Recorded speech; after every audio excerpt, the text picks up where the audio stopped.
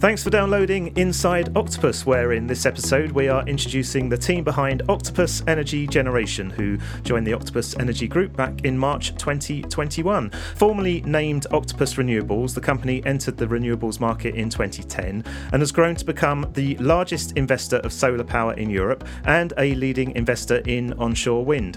My name is Russell Goldsmith, and I'm joined online by Octopus Energy Generation CEO Zoisa North-Bond, their co-head Matt Setshaw, Paul Lauren, Head of Innovation, and then finally Chief of Staff Ashley Gray. So thank you all for taking the time out to chat to me today. Zoisa, let's come to you first. I've set the scene very briefly there in the introduction, but why don't we start by you just explaining what we mean by renewable energy, and then perhaps you can give a bit more background to your part of the Octopus Energy Group. Hello, and yes, of course. So what we mean by renewable energy is actually energy that comes from inexhaustible supplies. So it can be places like the wind, the sun, even the sea.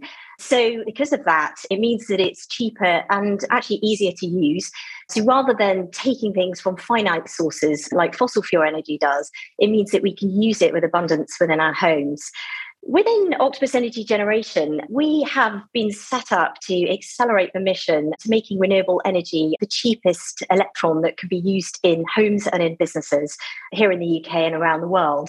In terms of the way that we work, we're on a kind of mission at the moment to disrupt the renewable energy space in favour of consumers. So looking at ways to drive down the cost of producing electricity and then working with the end consumer to help identify the times of day when energy is cheaper and they can use that within their homes. Just one of the models that we've been working on in this last year that fits in that mold is something called the Fan Club, which some kind of listeners may already know a bit about. And in its very simplest form, this is where customers can receive as much as 50% of their energy bill when they're using energy at times when the wind is blowing or the sun is shining, which is super exciting. So on the one hand, we are developing these kind of new models that are ripe for investment. And then on the other, we also have a fund management team that works within the generation business. And it is managing about £3.5 billion worth of renewables on behalf of investors. So when I say renewables, these are predominantly wind and solar farms, because actually what we see coming into the market now, so in order to accelerate this move to net zero, I think it was at last calculated, certainly going into COP, that there was about 136 trillion that's going to come into this economy that will be targeted at accelerating our move to making the whole of the space better and lowering carbon. And this team is really expert in capturing that investment. And then on the other hand, we'll be creating models, more models like the Fan Club, where we can put that investment. And actually those two things together, along with our expertise in supplying customers, will mean that we can accelerate this move much more quickly than anybody else could. And that fund that you mentioned, that 3.5 billion, how many projects does that invest in? And also, are you able to go into whereabouts that is? Is it specific territories at all? It amounts to about 350 projects, of which about 35 are wind farms actually here in the UK, but it's across 7 different markets. So we're in other markets like France, like Spain, some of the Nordics like Finland and Sweden. But we are obviously on the path now and have ambitions to enter many more spaces in the renewables world, very similar to the places where we are actually retailing energy at the moment. So also places like the US, for example, Australia, New Zealand as well. Matt, how has the market developed over the last 10 years to get to where we are now? Yeah, well, I mean, I've been really lucky. I've been involved in participating in this market for the last 12 years, and I've seen this sort of incredible transformation across loads of different parts of the sector. So, in 2010, when we all started, we saw the urgency and we saw this sort of opportunity to accelerate this mass rollout of renewable energy generation, which, I mean, now it seems really obvious, but actually at the time, it didn't feel like that at all. So in the UK and elsewhere, onshore wind, solar, wind more generally was seen kind of at the periphery of the energy mix required. So you had people saying you'll always need gas. Lots of countries are still burning lots and lots of coal. and the need for nuclear as well. And alongside that, it was also incredibly difficult to get funding. So Octopus was a pretty niche investor. It was seen as a niche investor going into renewables at that time. We couldn't get the pension funds particularly excited or focusing on renewable energy projects, and the banks was more challenging getting the terms in for bank debt. Move forward 10 years, that sort of completely changed around. Very few people are now questioning that wind and solar are going to be absolutely central to providing energy for the future, but not just the future, for the today. And the reason for this is really simple, actually. It's basically because wind and solar are the cheapest source of power generation in almost all markets. It really is the fact that the cheapest electron is the cleanest, greenest electron. And if only we had more wind and solar installed, we wouldn't be facing all these issues we've got today, where we're beholden to the cost of gas in the system. And this has all happened because the cost of building renewable energy assets has reduced by a staggering amount over the last 10 to 12 years. To put that in perspective a little bit, so when we did our first deal, solar plant in the UK in 2011, the cost of that solar plant cost about £3 million per megawatt, which is pretty meaningless for anyone that doesn't talk in terms of megawatts outside of the investment management industry. But put that in perspective, that's about £10,000 to power someone's home. We're just about to close on a deal where the cost has gone down a staggering amount to about £2,000 to power someone's home. That's an incredible 80% reduction in the cost of powering people's homes through renewable energy. And that's, I mean, to my mind, that's an amazing lesson to learn, because you get loads of naysayers out there saying things like the rollout of heat pumps never work because, the cost is too high. But we've seen this trajectory that new technologies can accelerate much faster than anyone can imagine at the time. The second part of this big transformation is on the funding side.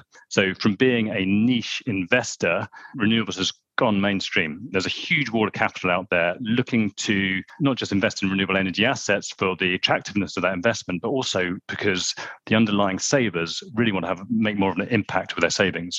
So we're seeing money coming in from pension funds and other savers into renewable energy assets. So broadly speaking, we're in a good place, and frankly, we need to be to roll out cheaper renewable energy projects. I think the biggest challenge at the moment is how do we accelerate that? How do we make the rollout of this even more quickly than we're doing today? And that's exactly what Octopus Energy is doing. We're at the forefront of using technology with our renewable energy generation assets and our customers to accelerate this transition. Paul, that brings us nicely up to date then. So what does the current picture of renewables look like? I guess just building on what Matt and Louisa just said there, we're seeing a real changing picture in how energy is being generated across the UK. And I think it was back in 2020, renewables outpaced fossil fuel generation for the first time in the UK, which is obviously shows a direction in which we're looking to travel in terms of how we're going to create energy and then obviously supply that onto our customer base. And I think even more recently, over the weekend, you saw that up to half of the UK's energy requirements over this period was supplied by wind, which is something that just wouldn't have been the case a few years ago. So we're seeing a real change. And I think one of the really interesting aspects of that is the change that's being demanded by customers and by people. Octopus is a very customer-centric business, and we're at the forefront of engaging with our customers on the supply side, but across the business as well. And we're seeing a real demand for renewables and sort of people-led renewables. My background is in sort of more traditional development of renewables. I spent many a time over my sort of early parts of my career working with communities and more traditional style wind projects up in Scotland, and speaking to the communities, trying to engage them about why the benefits of renewables. And I think we've seen a real change over the last few years as the climate issues become more and more sort of a focal point of people's lives around the types of energy they want to be consuming themselves. And also we're seeing this mix from the sort of NIMBYism sort of approach to renewables, particularly more so wind in the UK, to people actually saying, look, we really see the value in them. And for the reasons Matt was just mentioning then around the cost of generating, the cost of that fuel, it's the lowest form of electricity cost at the moment. So I think we're seeing a real change as time goes on. I think there's going to be a big mix in terms of what that generation sort of portfolio looks like. There's going to be a big influx, I think, of offshore wind. And I think particularly innovations in floating offshore wind is going to be something that's really exciting.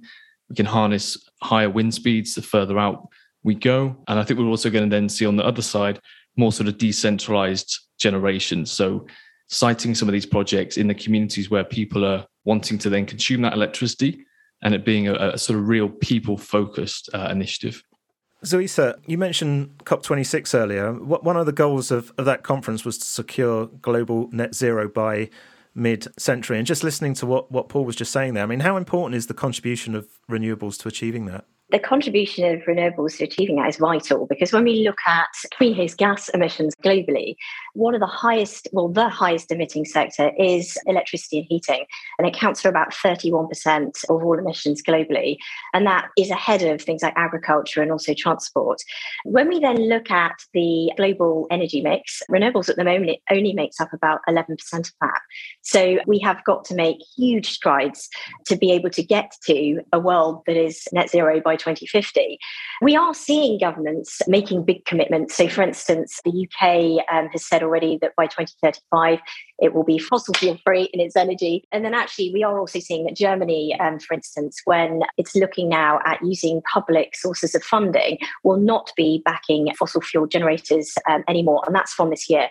So there is this tremendous opportunity for businesses like ours that is on a mission to accelerate the use of renewable energy. The scene is set, the stage is set, and we have, as Matt was describing, on the one hand, all this expertise in capturing the imagination and investment appetite needed. And then as Paul is explaining, all of that expertise also in understanding people and what they want to live within their communities and building an abundance of these models where we can put this money into the future.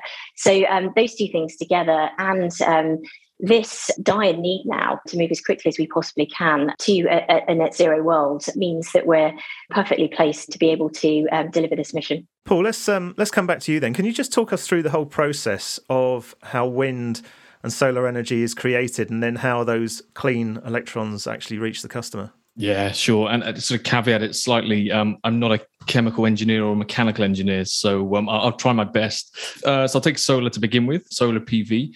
Probably helpful to note what the PV stands for, and it's photovoltaic. And in essence, you have sunlight creates an electrical current through energizing of a semiconductor, which is typically silicon in the sort of panels you might see on a household or on a business. And when they're hit by photons from the light, that then creates, as I say, that electrical current. And then that current is known as DC, which is a direct current. But unfortunately, we can't use direct current in the UK. So your sort of 3-pin plugs and businesses and households all run off AC, which is called alternate current.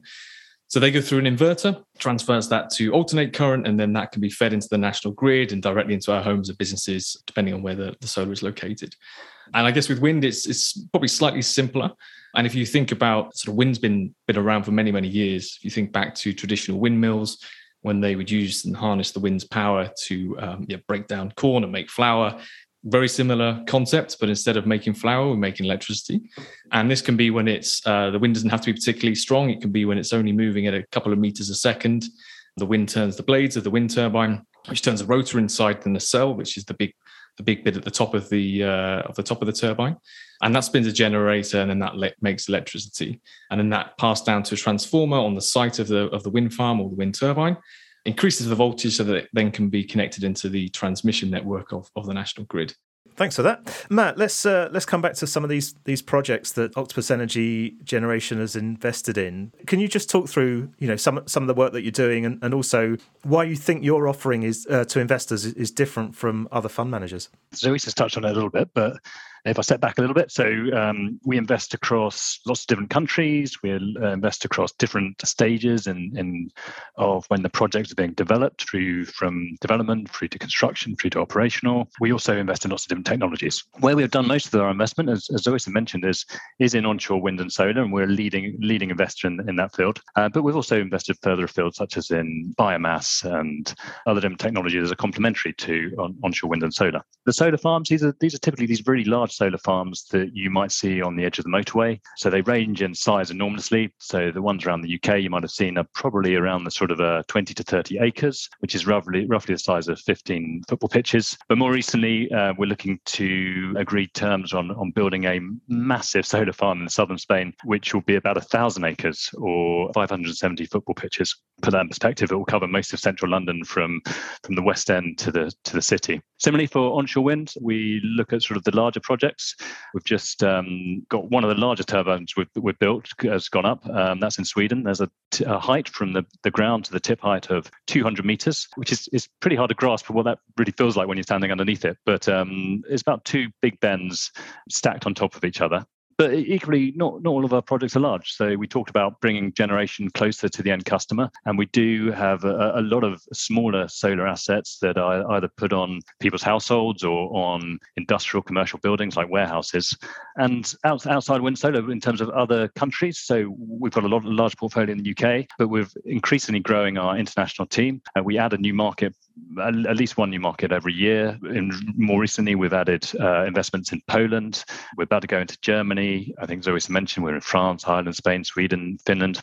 We're building up a pipeline in the US and Asia as well. I think the second part of your question was around, how we're different as a team. There's two probably main aspects of this. But first of all, we are a specialist investor, and we've been a specialist investor in renewables since 2010. And we've grown a really large team with a really excellent track record. So we've got about 85 people. What's really interesting about that is that, because we're a specialist, we don't sort of see ourselves as a pure financial investor. Most of the people we recruit are actually outside of the financial services industry.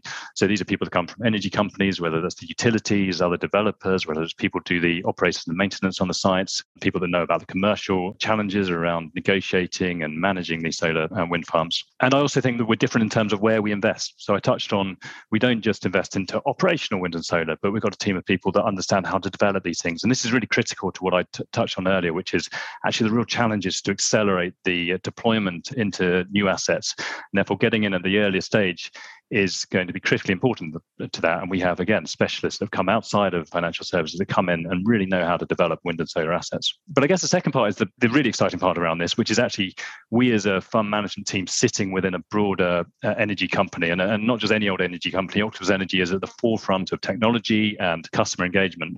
And that's where the magic really happens. That's where we can bring to our investors completely different products. We can bring completely different engagement with the end customers and with our investors.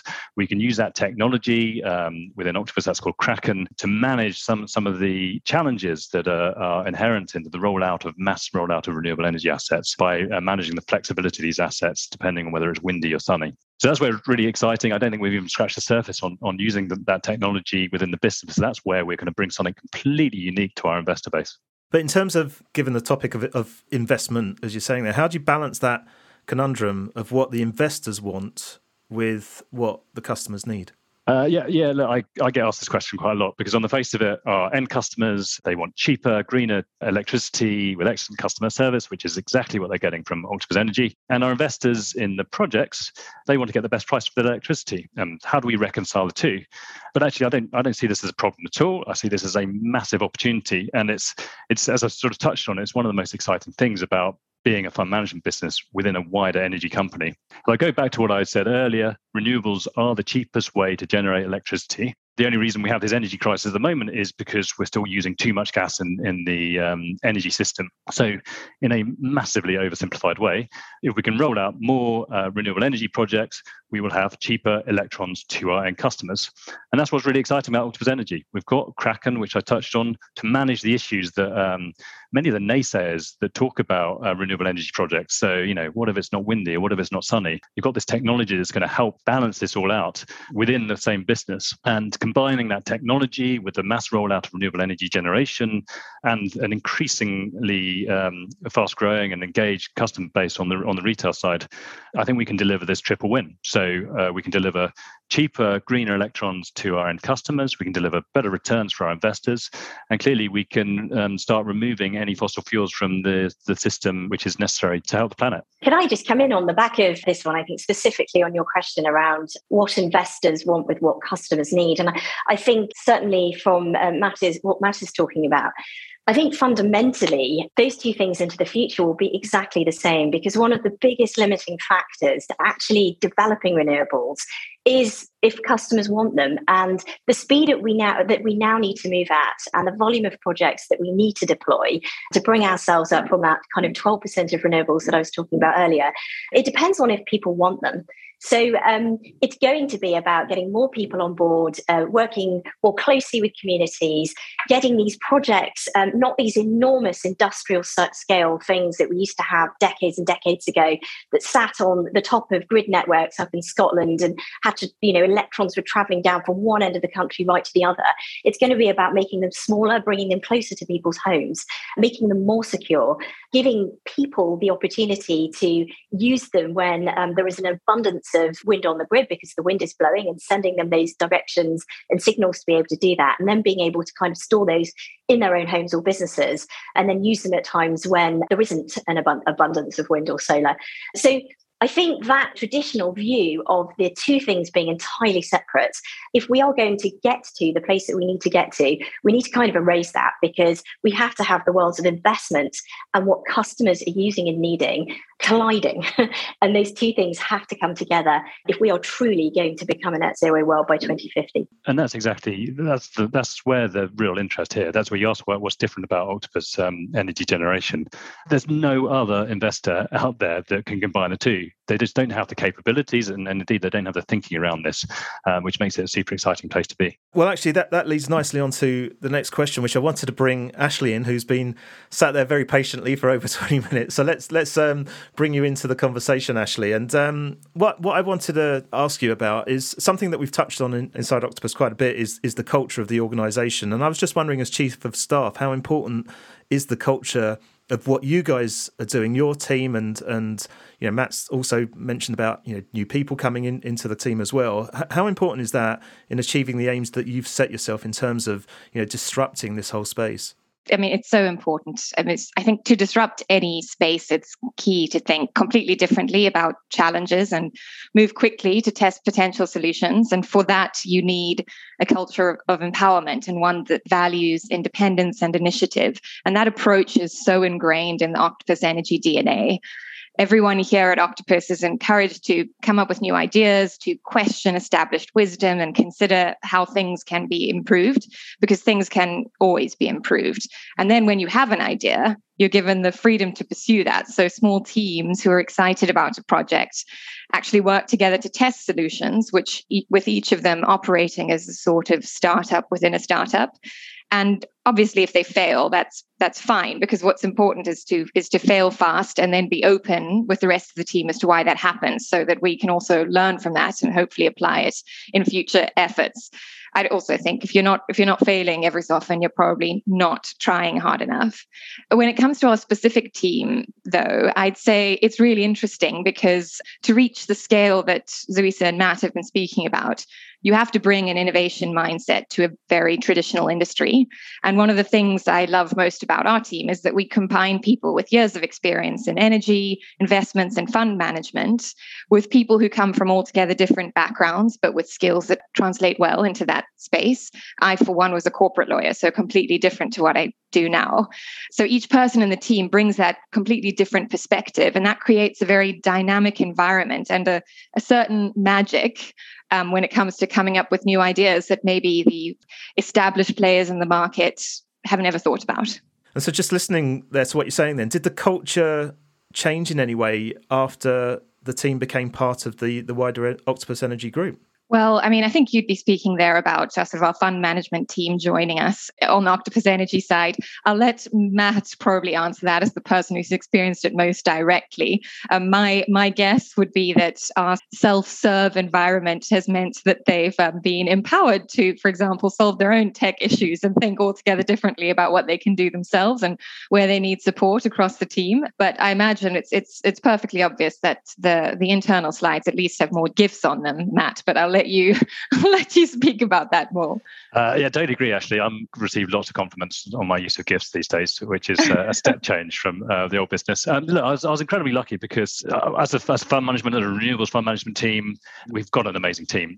Not only incredibly motivated, but unsurprisingly, much smarter than me, and also like the nicest bunch of people you could work with. And that's because where we came from, the culture of the team was already sort of really central to what doing business is all about. But the shift to OE is really that track change in ambition and motivation. So there's two parts of it.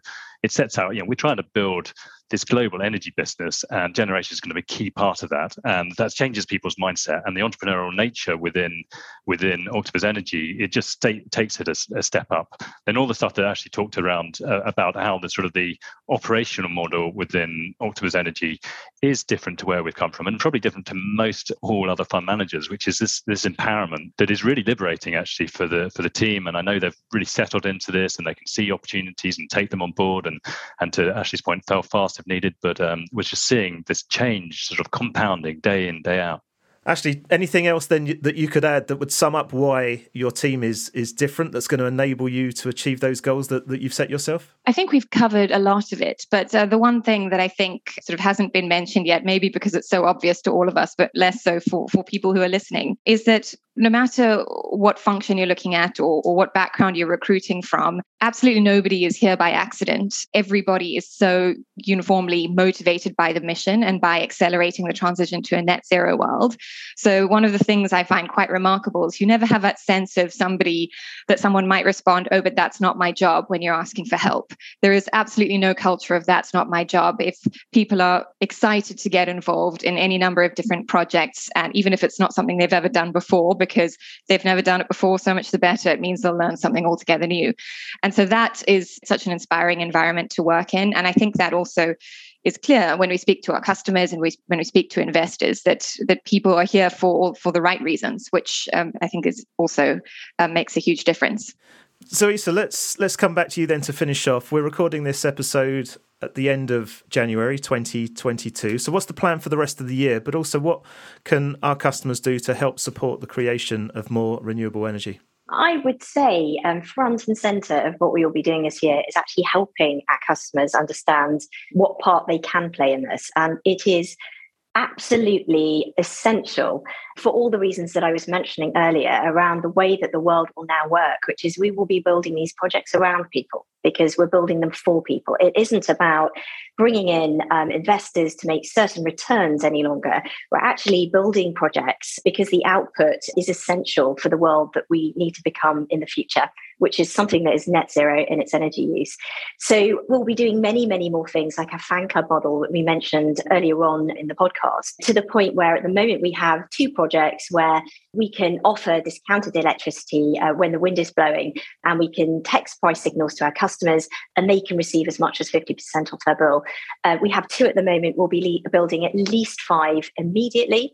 There will be at least 30 more in the next couple of years, with up to 2,000 of them actually by the end of the decade. So we will be doing many, many more things to help customers really appreciate the part that they can play in this energy transition. In terms of where we really see customers playing a part, and we've been blown away just from our test examples with our 2 turbines, is that customers not only sign up to use the energy, but they're also telling us where they want us to come and build these. So on the back of the sellout of these 2 tariffs that come from Fan Club, we now have something like 1,000 communities that have come to us and have said, can you build a project like this near us?